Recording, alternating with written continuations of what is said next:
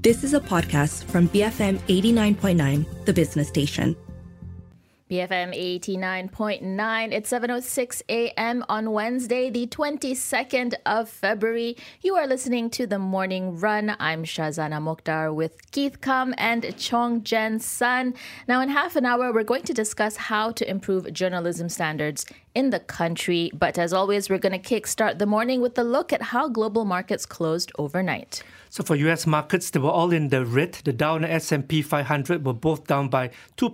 Nasdaq was down by 2.5%. In Asia markets, it was mixed. The Nikkei was down by 0.2%. Hang Seng down by 1.7%. The Shanghai Composite was up by 0.5%. Straits Times Index down very marginally by 0.06%. And the FBMKCI also eked out again, up by 0.04%.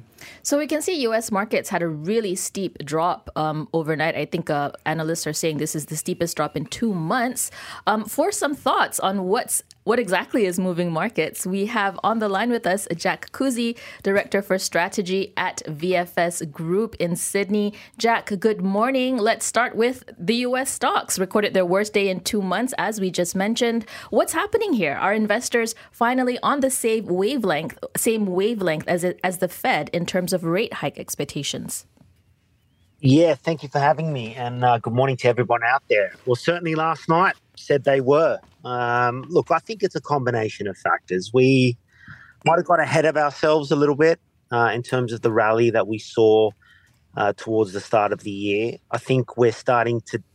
Look, there's a lot of talk about soft landing, hard landing. Now there's the notion of no landing at all, and the market's trying to make sense of it all as we go along.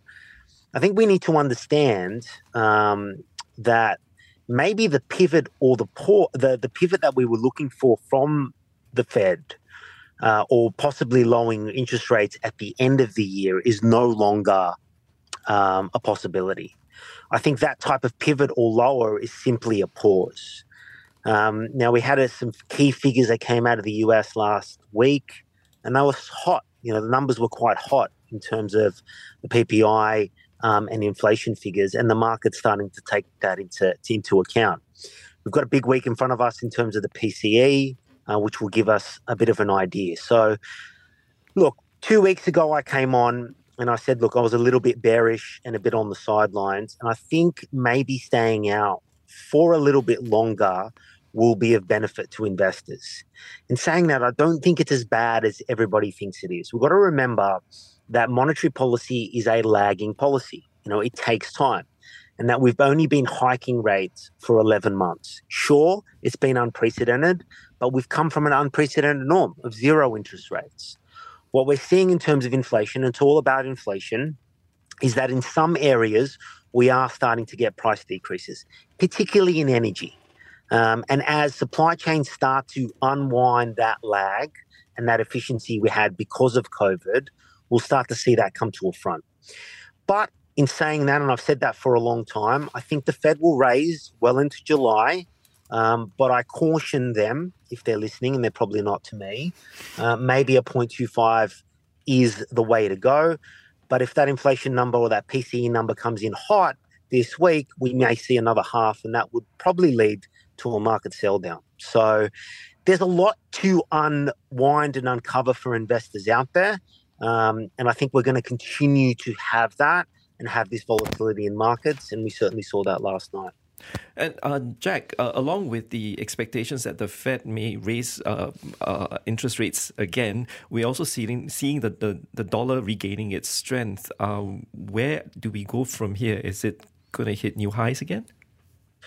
Yeah, well, I think it all depends on market sentiment. I mean, what we need to understand as investors and to your listeners out there is that the dollar is seen as a safe haven. And the reason why it's seen as a safe haven, it's because it's backed by US treasuries and US securities, and therefore is a risk-free asset. So when markets, look at the VIX, right? VIX was at 17. I think we're just above 23, 24, which shows you the fear index is rising. And therefore people and funds and money flight to safety. So if we feel that if the market feels the interest rates are going to go higher for longer, then absolutely. And the other thing that component does is there's an interest rate differential in the market. So if you're in Malaysia and your return on a deposit is 3%, whereas the return on a deposit in the US is 4%, naturally money flows towards that because it gets a higher rate. So the combination of that and the fact that the US is seen as a safe haven, if we continue to see this bearish sentiment, which really we've only seen for the last 3 or 4 days, so let's hold our horses here, naturally we're going to see a flow into US dollar.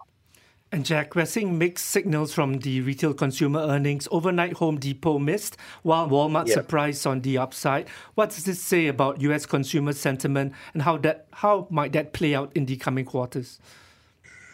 Yeah, I mean, again, it's a mixed bag, isn't it? Because we saw some retail sales figures come out of the US, I think it was last week or the week before, and they were generally quite strong, which showed the consumer was quite strong. And then you get a tale of two halves last night or this morning, depending where you are in the world, of, a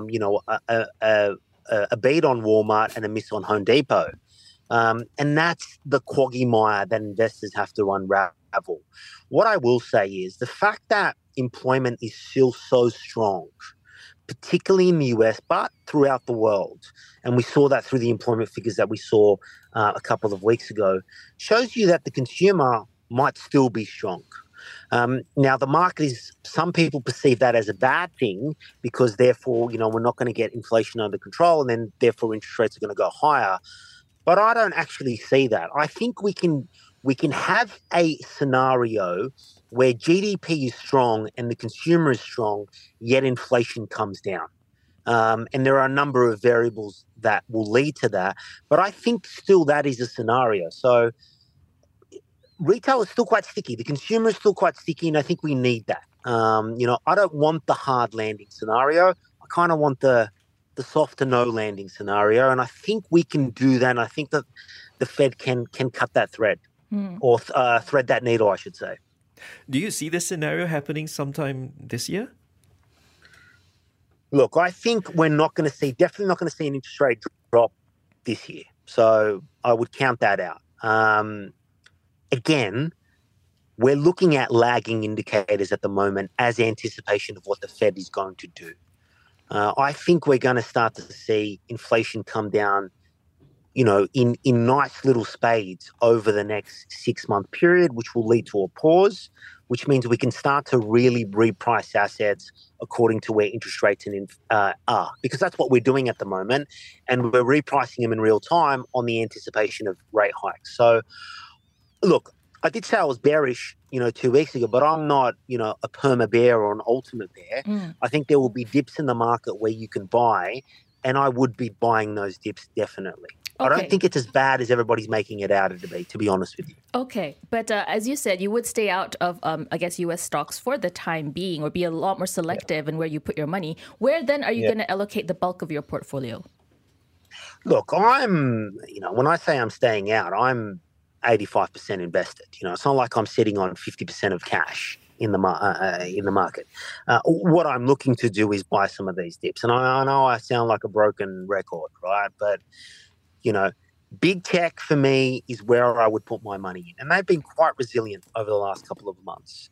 Microsoft is a name that I continue to look at. My views on where China is going. It's a big part of my portfolio. It will continue to be, and I'll be looking to continue to buy those markets.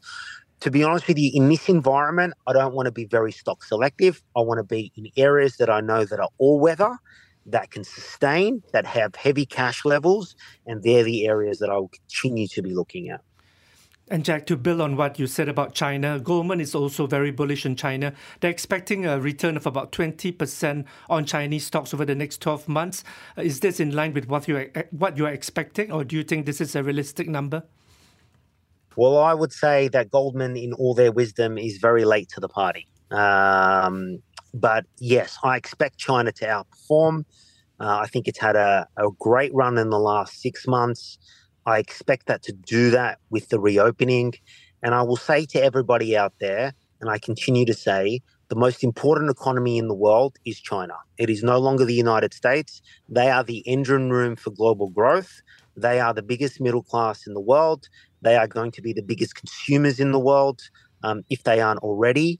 When you talk about purchasing power parity, that is the center of the economic universe, and any investor should be looking at Chinese assets as a core to their portfolio, not only for this year, not only for next year, but for the next 10 to 15 years, because they will be the number one economic country on the globe.